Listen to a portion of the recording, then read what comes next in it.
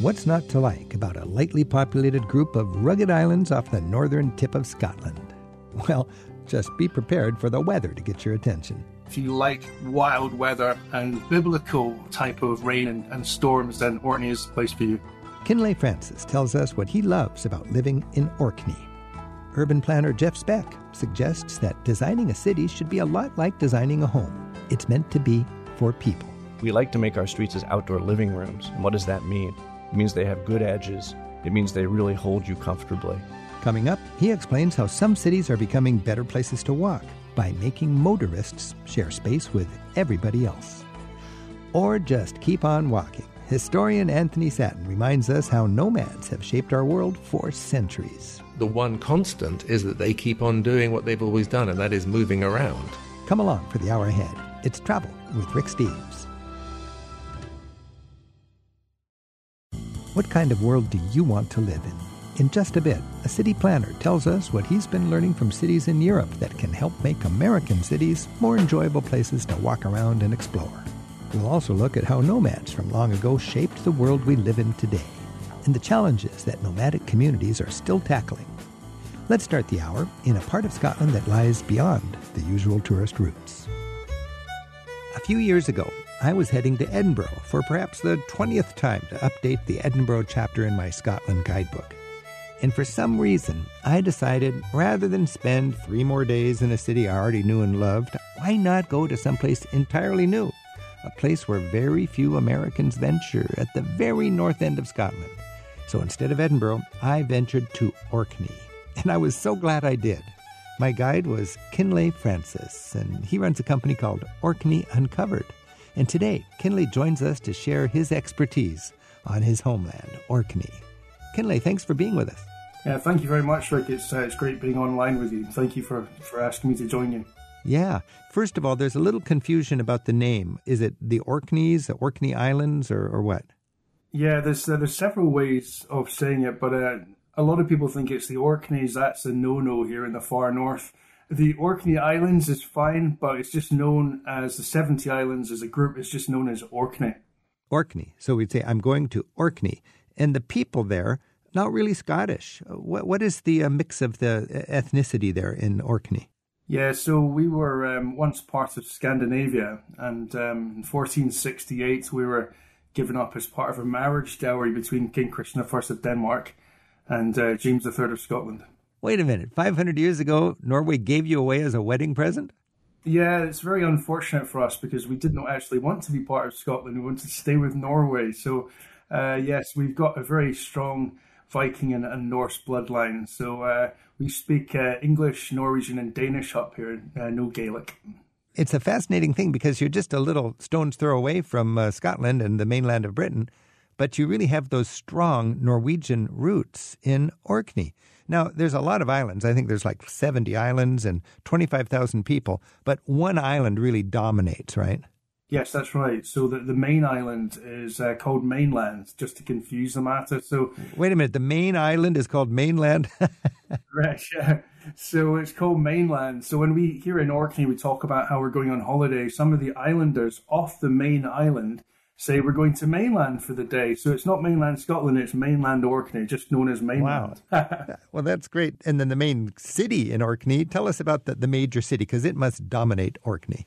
Yes, it's called Kirkwall, and it means church on the bay in Old Norse. It's actually pronounced Korkivara in Old Norse.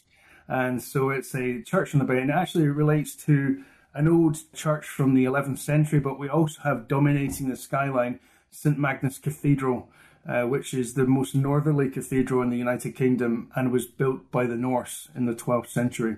And you were part of the parish of Trondheim in Norway at that time, 800 years ago.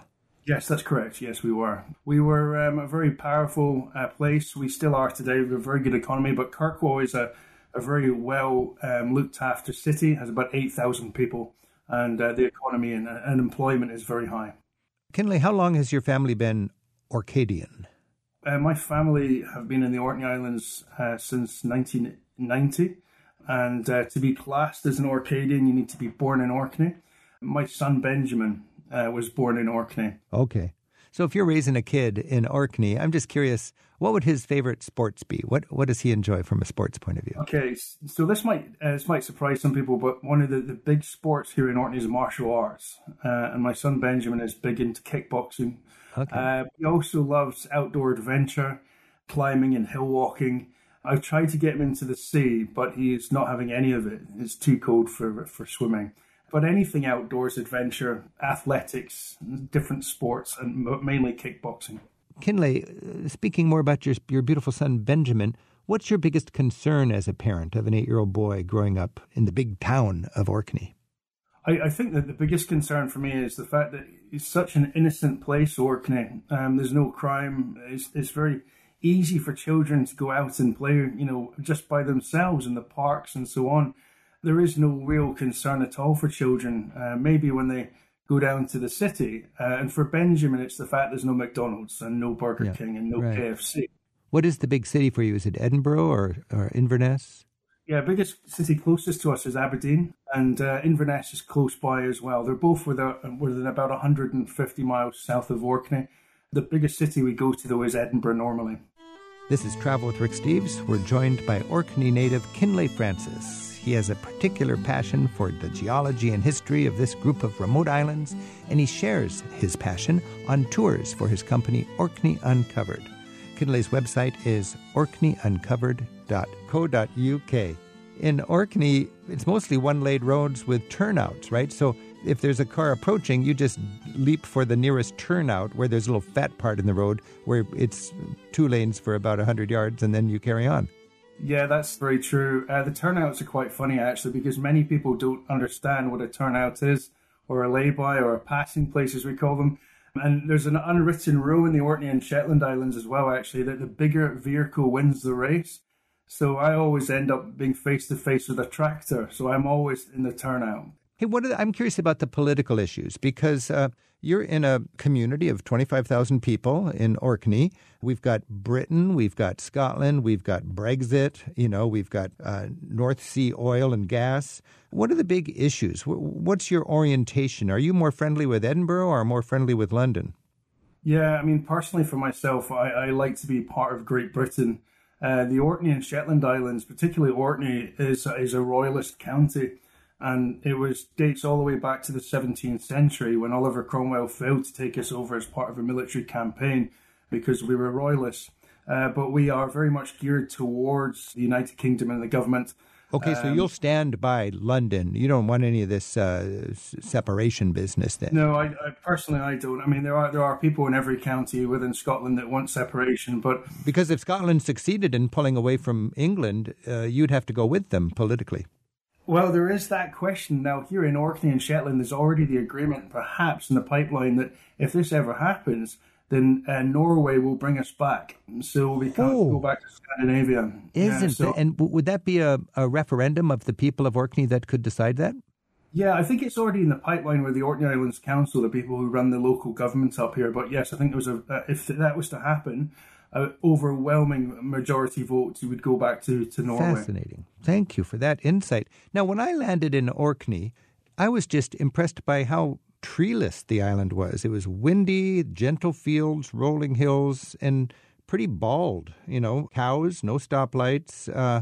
Beaches were like pneumonia zones. I mean, there were beautiful beaches, but if you went down there, you just would start shivering in a sparse population. When people grow a garden, they do it behind stone walls so it doesn't get blown apart. Fill those blanks in for us if you're exploring your island. What are you going to find? Yeah, well, one thing you need to explore in the island is you need to remember to wear layers. It's not about what you're wearing, it's how many layers you've got on. And we are blown to bits by the North Atlantic and the North Sea. A lot of people talk about how, southern England, after a 40-mile-an-hour wind, has to be evacuated. If you add on 100 miles an hour, you've got the Orkney Islands and no one's blinking an eye. We're a very treeless island, and that's because of the storm force weather we get from the North Atlantic, from the prevailing westerly. So whenever you guys in the United States get a really bad storm on the East Coast, we're watching the National Hurricane Service that you've got, and as soon as it leaves your shores, we've got an eye on that coming in towards us. But it's an incredible, wild, rugged location, and if you like wild weather and biblical type of rain and storms, then Orkney is the place for you. Kinley Francis provides private tours of the adventure trails and historical sites of Orkney, dating back to the Bronze, Iron, and the Stone Ages. His home base is in Kirkwall, and his website is orkneyuncovered.co.uk. Kinley, of course, this is a travel show, and Orkney has its sites. Boy, there's a lot to see, and it's fascinating because much of it is World War I and World War II history, and much of it is megalithic, from the Stone Age, like Stonehenge, that kind of thing. Give us a quick review of, first of all, the 20th century military importance of Orkney. First and foremost, our most social history, our history at the moment, which most people in Orkney relate to, is the First World War and the Second World War. Within the Orkney Islands, you've got one of the world's largest natural harbours. It's called Scapa Flow. It was named by the Vikings. It means sword water. And it's an area where the British Grand Fleet was in the First World War and the Home Fleet in the Second World War. So it was a main anchorage for our battleships. And so there was tens of thousands of personnel based here during the First and Second World War. Strategic importance. There were some battles in the bay. Churchill came along and made his barriers to help fortify it. And then one thing I learned from you, Kinley, on my visit, there were more people on Orkney 5,000 years ago than there are today. And it was in a very important community in the megalithic times. And you've got some quite impressive structures that go back older than the Egyptian pyramids. Yes, Rick, that's correct. We have some very old structures, and the population was almost double that it was today. So you're probably looking at about maybe 45,000 people that would have inhabited most of the islands of the 70. Today, there's only 21 inhabited. The types of ancient structures that we have some huge stone circles, the standing stones of Stennis and the Ring of Brodgar. These are called henge monuments, like Stonehenge, but they predate Stonehenge by at least 1,000 years. We also have Skara Brae, which is an incredible Neolithic village, one of the best preserved villages in northwest Europe. It's incredible. I'll never forget walking with you, and you're 6'7" and I'm 6'2", and we both bent down low, as people have for 5,000 years, to climb through this passageway and come into this domed, corbelled room, which was a tomb so many millennia ago, and it overwhelmed me with wonder. Kinley, there's so much to see and do on your fascinating corner of the British Isles. Where would you take me to dinner, period, if you wanted to just really show off Orkney? Well, I think probably my favourite place to go for dinner is a place called Helge's. Helge's is a pub in Kirkwall that's got a Viking style to it. All the beers are incredible Viking-orientated type beers and meads. Does incredible food, and it overlooks the Kirkwall Harbour. It's extremely popular with the locals, and the food is always excellent, as is the service. It's got a great Viking-type atmosphere. Well, Kinley Francis, thank you so much for joining us. You've just piqued my curiosity, and I just want to wish you and your family best wishes as you enjoy your corner of Britain and as you entertain the curious travelers who come to visit. Thank you so much, Rick. I really appreciate all your time. Are you up for a good long walk? In a bit, the author of a book about nomads tells us about wandering. It's just human nature. But first, urban design expert Jeff Speck explains how major European cities have been making their streets more pedestrian-friendly. It's Travel with Rick Steves.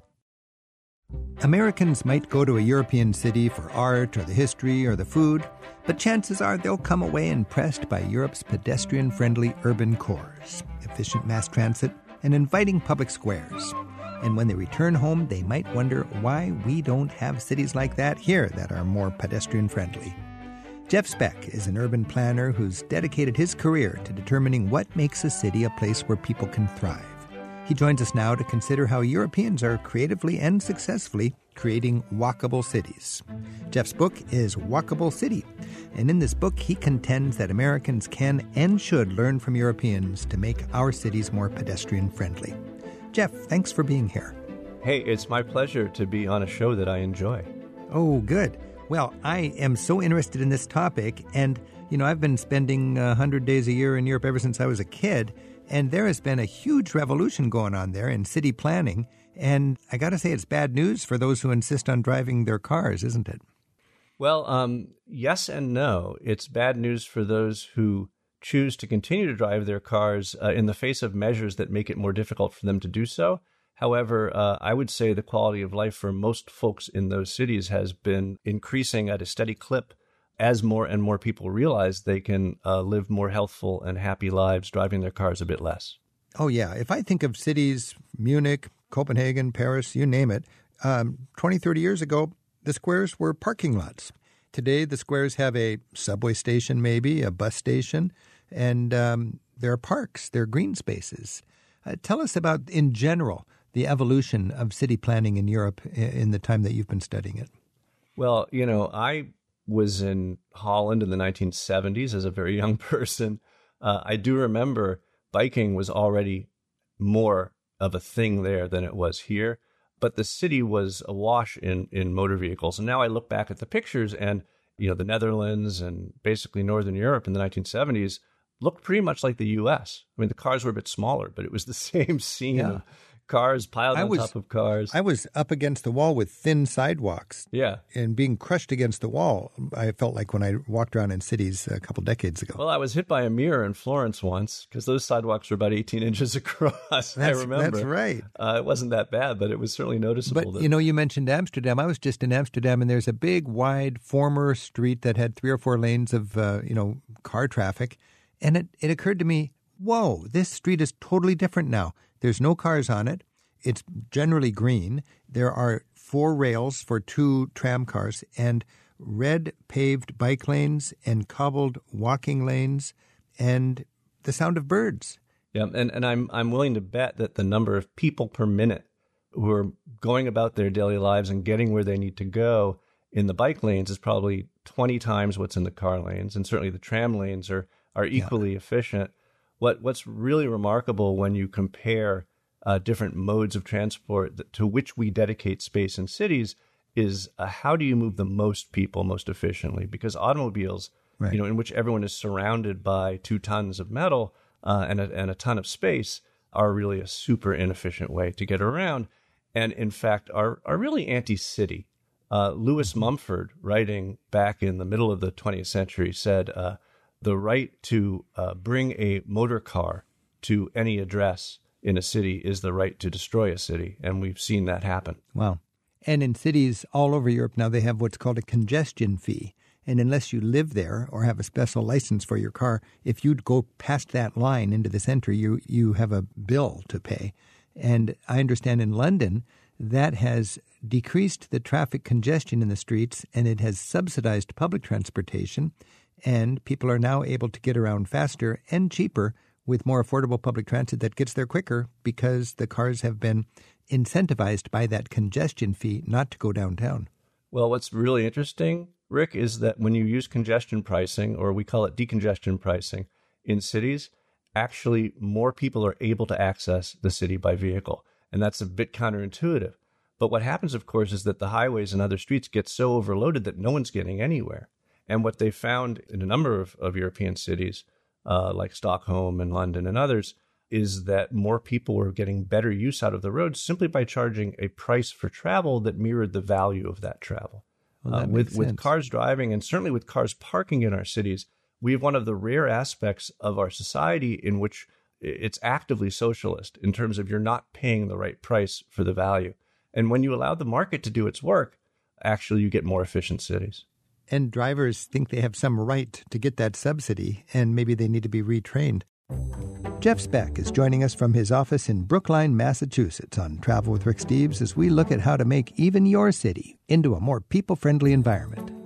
Jeff has been consulting American cities such as Hammond, Elkhart, Carmel, and New Albany in Indiana, Grand Rapids, Cedar Rapids, Tampa, and Pensacola, Florida, Lowell and Somerville, Mass., and even Oklahoma City, on ways to revitalize decaying downtowns and introduce pedestrian-friendly walkways that can bring people together.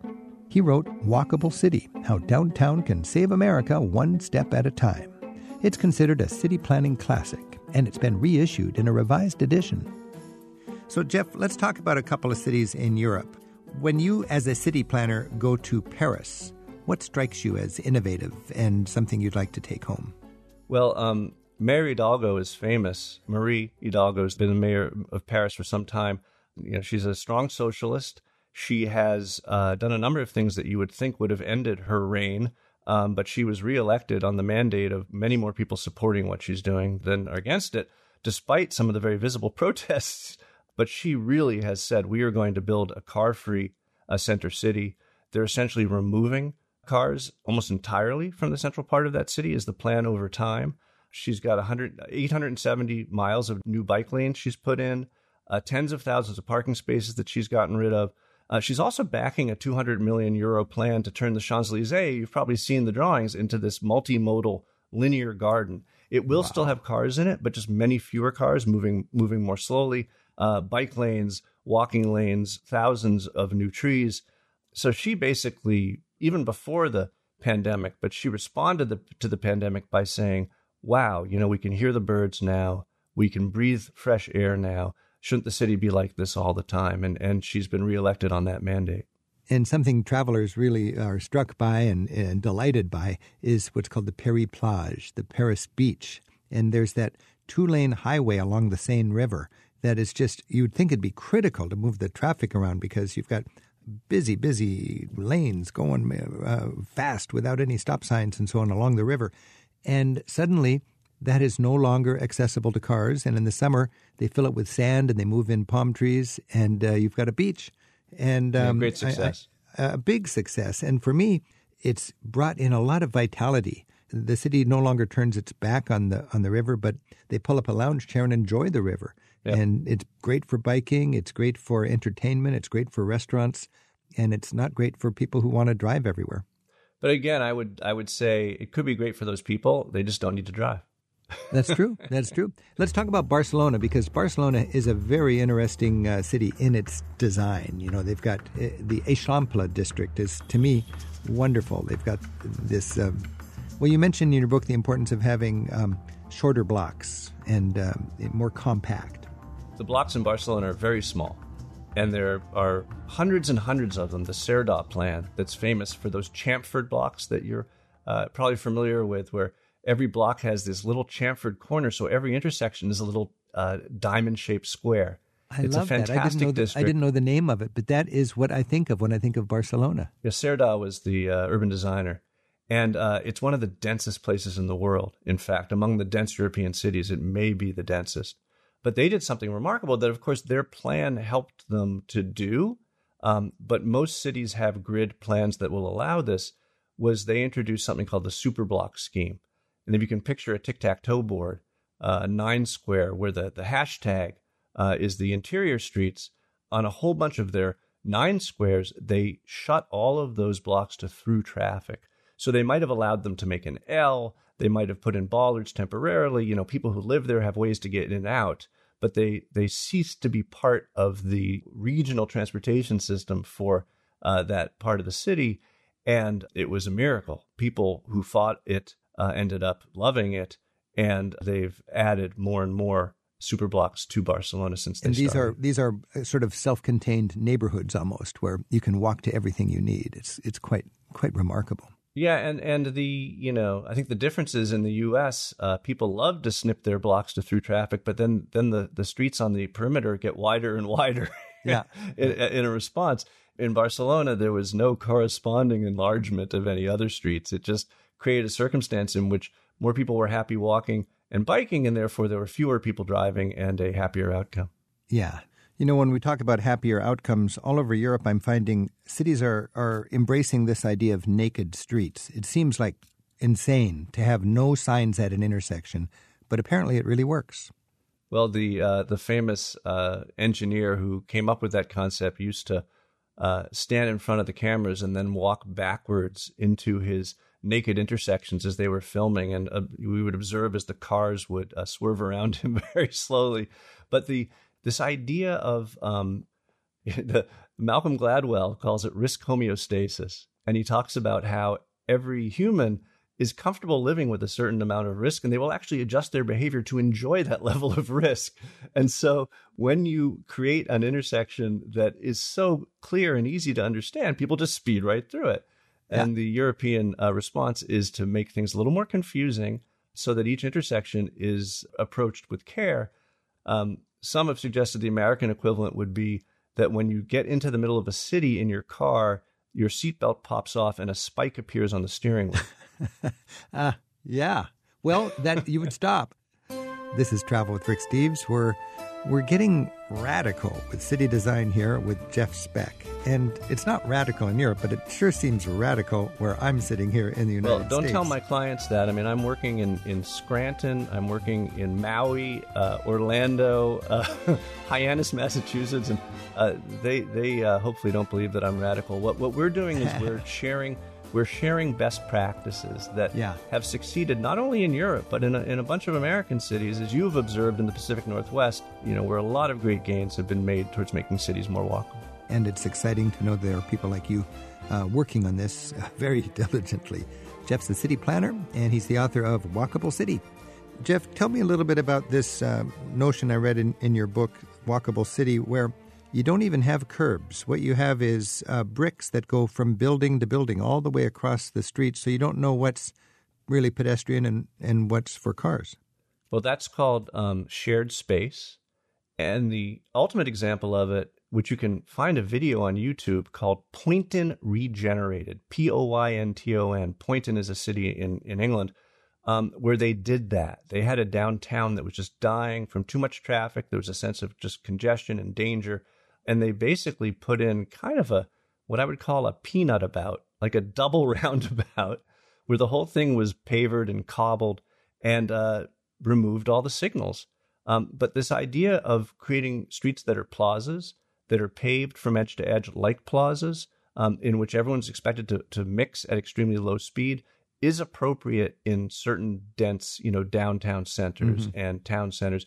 I have only worked on one project that was able to pull that off because it does not sit comfortably within the manuals of the American traffic engineering profession. But more and more American cities are interested in creating these spaces. Now, part of the challenge, I would imagine, is giving people who really are committed to driving from city to city a convenient way and an economic way to get out of their car and then become a walking visitor.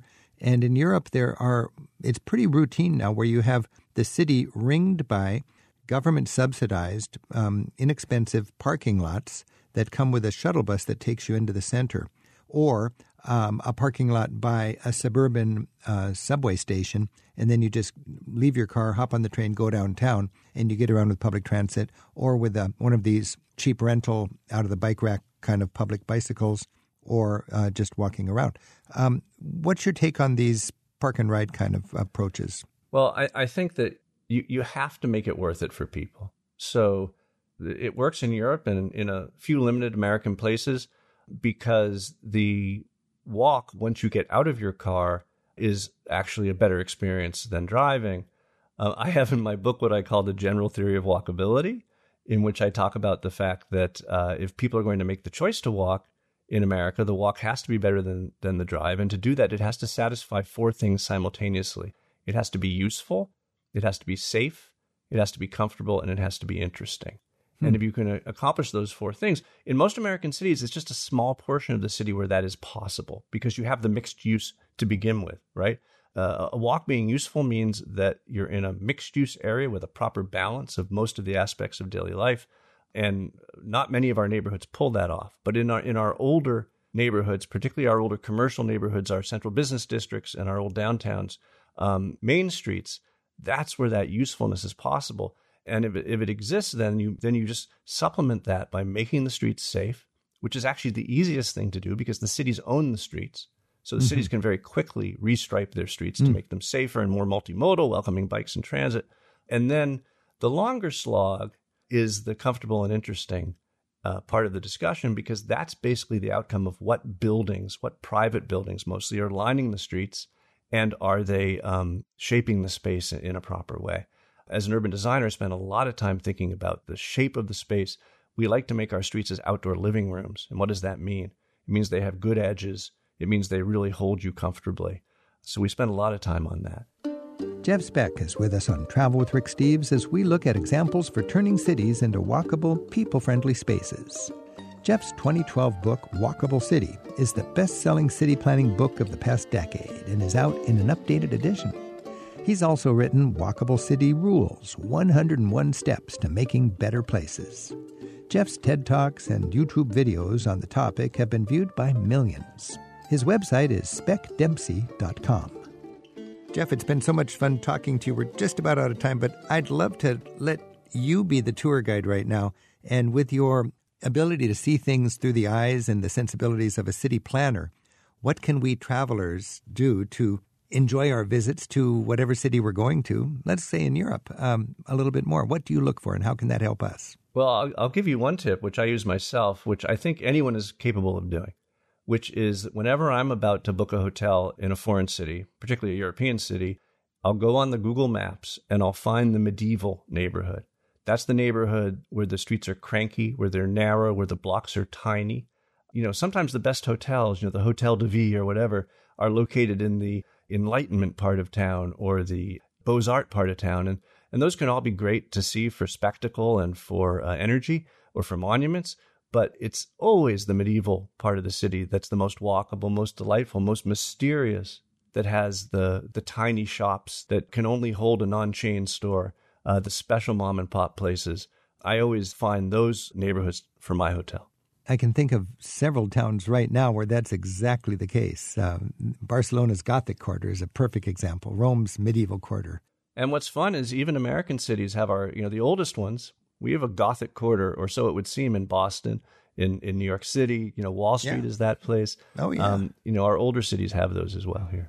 Jeff Speck, thanks so much for joining us, and happy travels, and let's all hope for a more walkable urban world. Thanks, Rick. It's been great to join you here. They're living just enough of the city.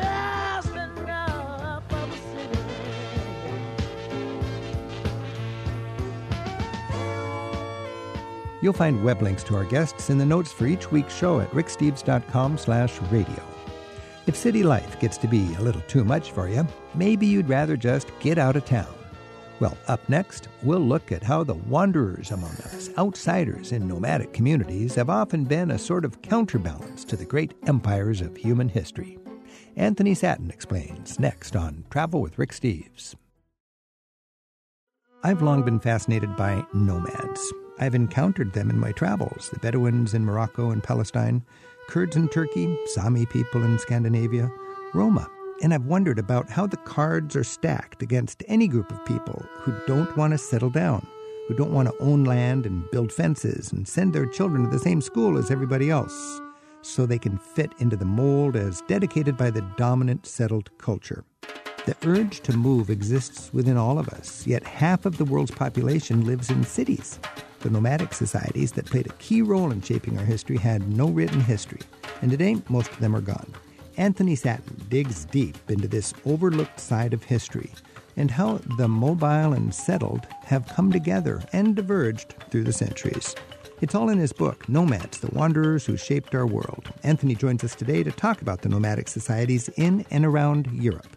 Anthony, thanks so much for being with us. Rick, thanks for having me on the show. So, is it true that nomadic people never wrote down their own history? Yeah, almost never. It's an oral tradition, and that's part of the sort of the makeup of their internal relations. Everybody gathers together and they tell stories. When you travel in and around Europe, I'm talking North Africa, the Middle East, and so on, you're very likely to encounter these cultures. Maybe not under the stars at a tent at an oasis, but in a market or semi-nomadic settled and so on. What's the state of the Bedouin people in North Africa and the Middle East? The big news is they're still there, and there's still quite a lot of them. They're always under threat. Government's always wanting to make them settle and offering these two carrots of education for the kids and healthcare for the elderly. But the one constant is that they keep on doing what they've always done, and that is moving around. Less of them than there were, but they're still doing it.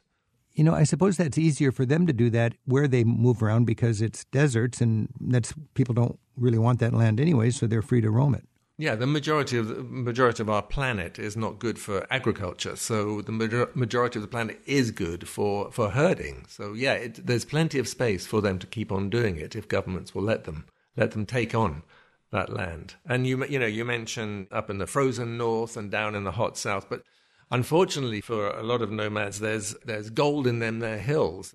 Yeah, that can change all of a sudden. That's the story of the U.S. as well. The Western tribes, in the U.S. in the 19th century lost out because of the gold rush. You know, one of the most fascinating courses I ever had when I was at the University of Washington was based on a book called Reflections on the Basic Causes of Human Misery.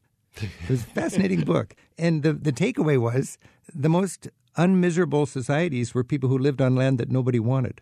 And also who lived in a bonded community like that with a narrative. And in a way, this thing about oral history is important because so many of us and in so many different countries I go to have lost that sense of a shared narrative of who we are. Now, in Turkey, there are a lot of Kurds, and I understand the word Kurd actually comes from the root for the word for nomad. There's like tens of millions of these Kurds in eastern Turkey. It's one of the largest, you could call it, nations without states. They don't have their own boundary. They're not able to have their own government, but they're still thriving in eastern Turkey, it seems like, as a community. What is your take on the Kurds? Well, this is a really hot potato politically, but not just in Turkey, but in Iraq as well. The Kurds fought... Kurdistan. You don't want to say that word Kurdistan in certain circles. No, exactly. But you have to wonder what happened after the First World War when the British and the French were carving up the Middle East. There were the states for the Arabs. There was talk about Armenia for the Armenians. But the Kurds, no, silence. It's just draw the line and silence, yeah. Yeah, and it is because they're nomadic peoples, and they're the tent dwellers rather than the town or city dwellers, and that's the problem. Okay, so we got lots of Kurds, and then Sami. There's I think 100,000 people up in the Arctic of Scandinavia who make their living basically herding reindeer.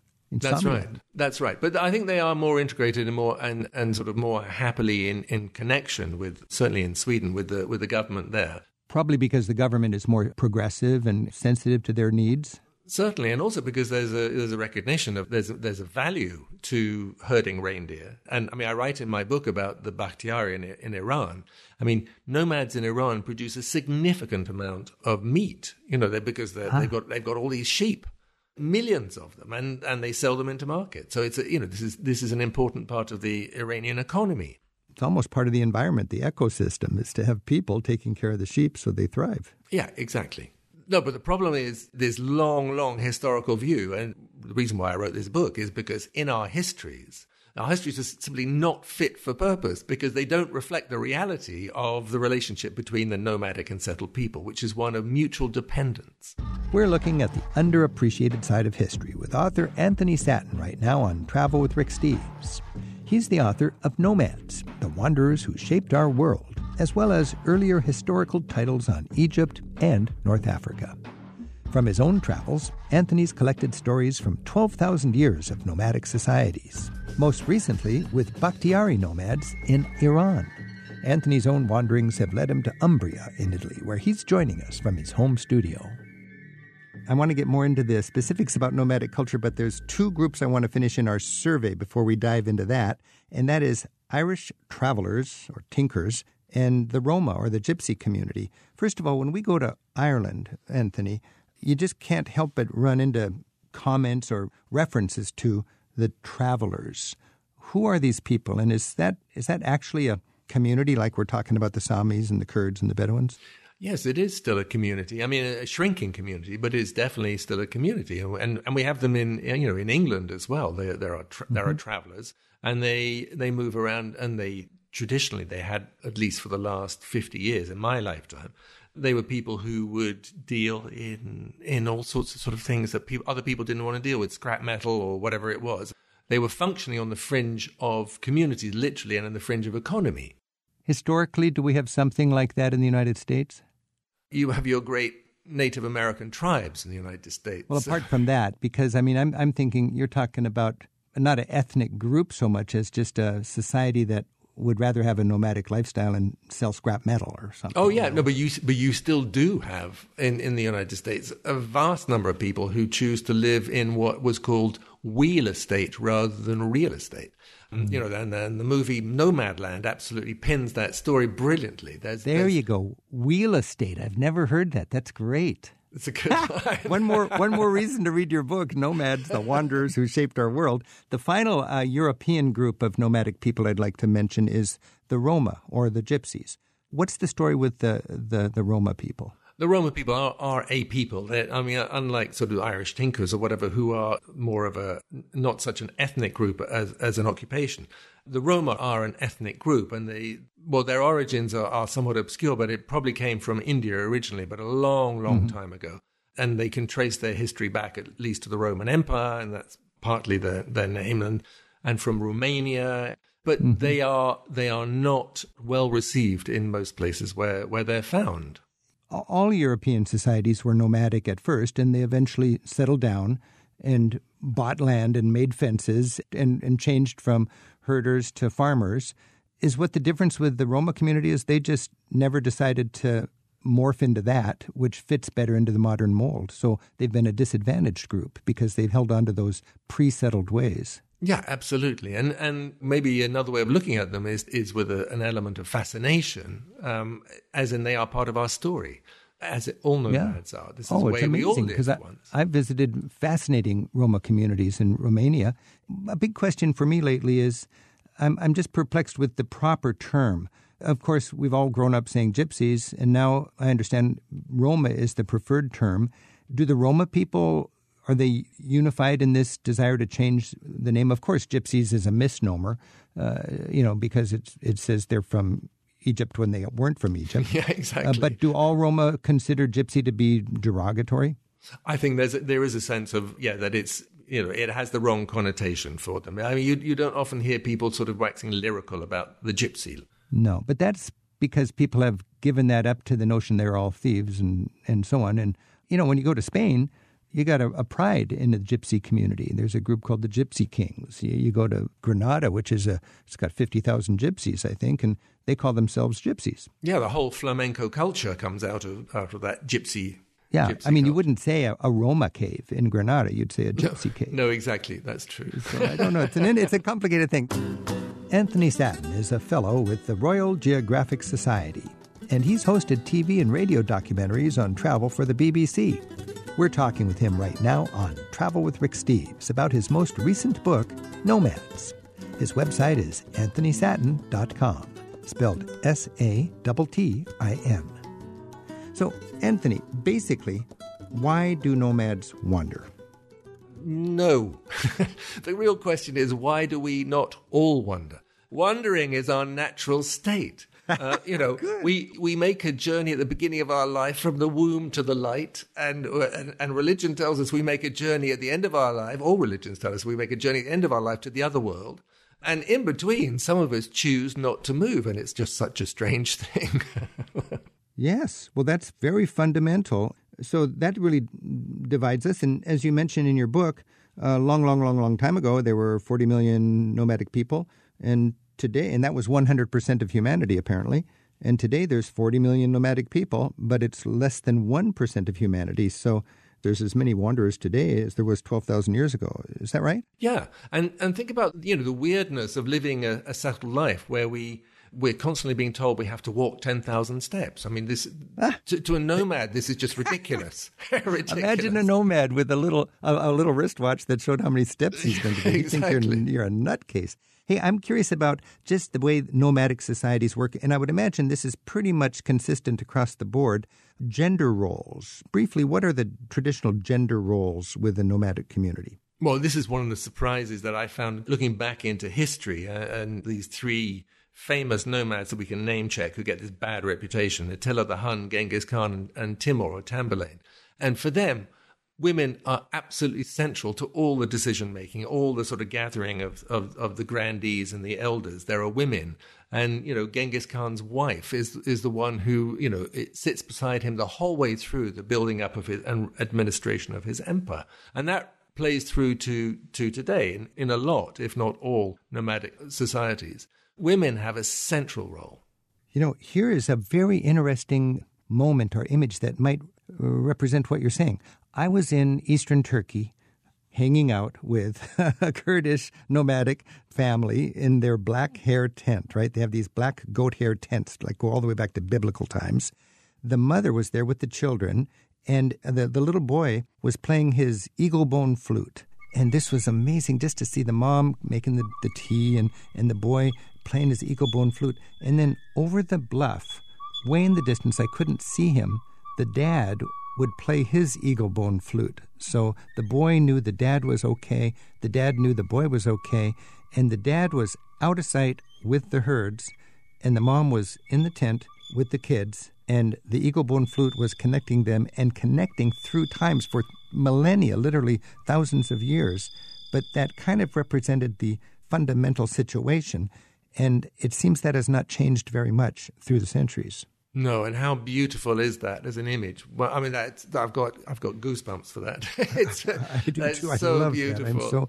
I'm so thankful for that moment, and to know that what I was listening to was so representative of a beautiful, beautiful way of life that is struggling in the confines of our modern kind of settled world. Well, it's struggling, but it's still there, and this is the important thing, and it hasn't gone. There's this image that I love of history as a path picked through ruins, and the suggestion that history is about people who build things, who build the pyramids, the Colosseum, or whatever. But I think before long we're going to be reading histories about the people not who built monuments or destroyed them, but about the people who maintained the natural world around them. Yes. There's an ever greater value in people that are connected with the natural world as it becomes an existential challenge to preserve it. When I was with that Kurdish community, we were talking about the challenges in their life. And they talked about how the Turkish government had offered them land, offered them schools, trying to get them almost to bribe them to settle down and speak the same language and join the dominant culture. And they really found it was really offensive to their own, what they treasured and honored. And they refused it. And that's kind of the disadvantage that nomadic communities have around the world, isn't it? That in order to be embraced by the dominant culture, they've really got to abandon theirs. It is a problem, and language is absolutely key to that, because in a way, the language, and I know this, for instance, with some of the Saharan tribes, in Egypt, for instance, they're forced to speak and learn Egyptian Arabic, which deprives them of their dialect. Oh, yes. And that's something that those of us who don't have to struggle to preserve our language aren't very sensitive to. But if a society is not allowed to have its own language, that is over the line. I mean, that cannot be allowed. They've got to defend the right to speak their language. Exactly.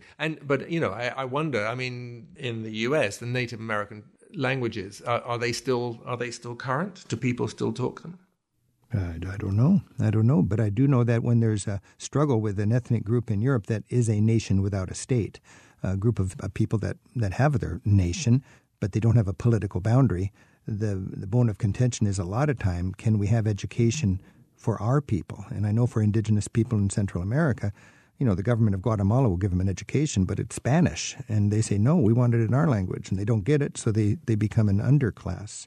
That's problematic. Very problematic. So this is Travel with Rick Steves. We've been talking with Anthony Satin, and his book is Nomads, The Wanderers Who Shaped Our World. I've been fascinated by nomads ever since I've been traveling, because as you travel, if you reach out, you find the resilience of the nomadic communities and the deep history and how there is this little do-si-do between the people who are unsettled, nomads, and people who are settled, what we would call civilized, which is a horribly ethnocentric way to put it. Today, Anthony, we're out of time, but I would just like to kind of wrap it up with, what is the future for nomadic peoples? Is there a sort of a best scenario? And is it possible to have culturally sensitive tourism? Can that be a good thing? I don't think things are as bleak as they might be for a lot of nomadic peoples. I think they're even more than we've talked about politics and how governments like to settle, and probably even more dangerous for them is global warming, climate change. For instance, in Mongolia, which has a long, long tradition of nomadic people because most of the country is unfit for farming, because of the summers are now so hot and the winters are so cold, a lot of Mongolia's nomads are now living, given up, and there's now a tent city around the capital, and they're all looking for jobs. So that's their greatest. I think you threat. see the same dynamic in Palestine with the Bedouins. Yes, exactly. Yes, you do. Yes, you do. But at the same time, they are still doing what they do, and they are still who they are. And I'm optimistic. I'm That's optimistic encouraging. for them. And then, just if we're curious, as people who want to have a broader perspective and learn from our travels, is there a culturally sensitive way to And can that bring economy in a healthy way to these communities to weave that into our travels as tourists? Yes, I think it obviously has to be small scale, low key. Mm-hmm. Can't have thousands of people turning up and hanging out with one particular family in their tent. It becomes more of a spectacle instead of a exactly. But I mean, some of the families that I stayed with in Iran, for instance, I mean, that was entirely transactional. That was, I was a paying guest. It was like staying in someone's home, except their home was a tent. Again, this is Travel with Rick Steves. We've been talking with Anthony Satin. His book is Nomads, The Wanderers Who Shaped Our World. Anthony, thank you so much for your interest in nomadic communities and for sharing it so eloquently in your book. Thank you for this opportunity of talking about this really important topic. Travel with Rick Steves is produced by Tim Tatton, Kaz Hall, and Donna Bardsley at Rick Steves Europe in Edmonds, Washington.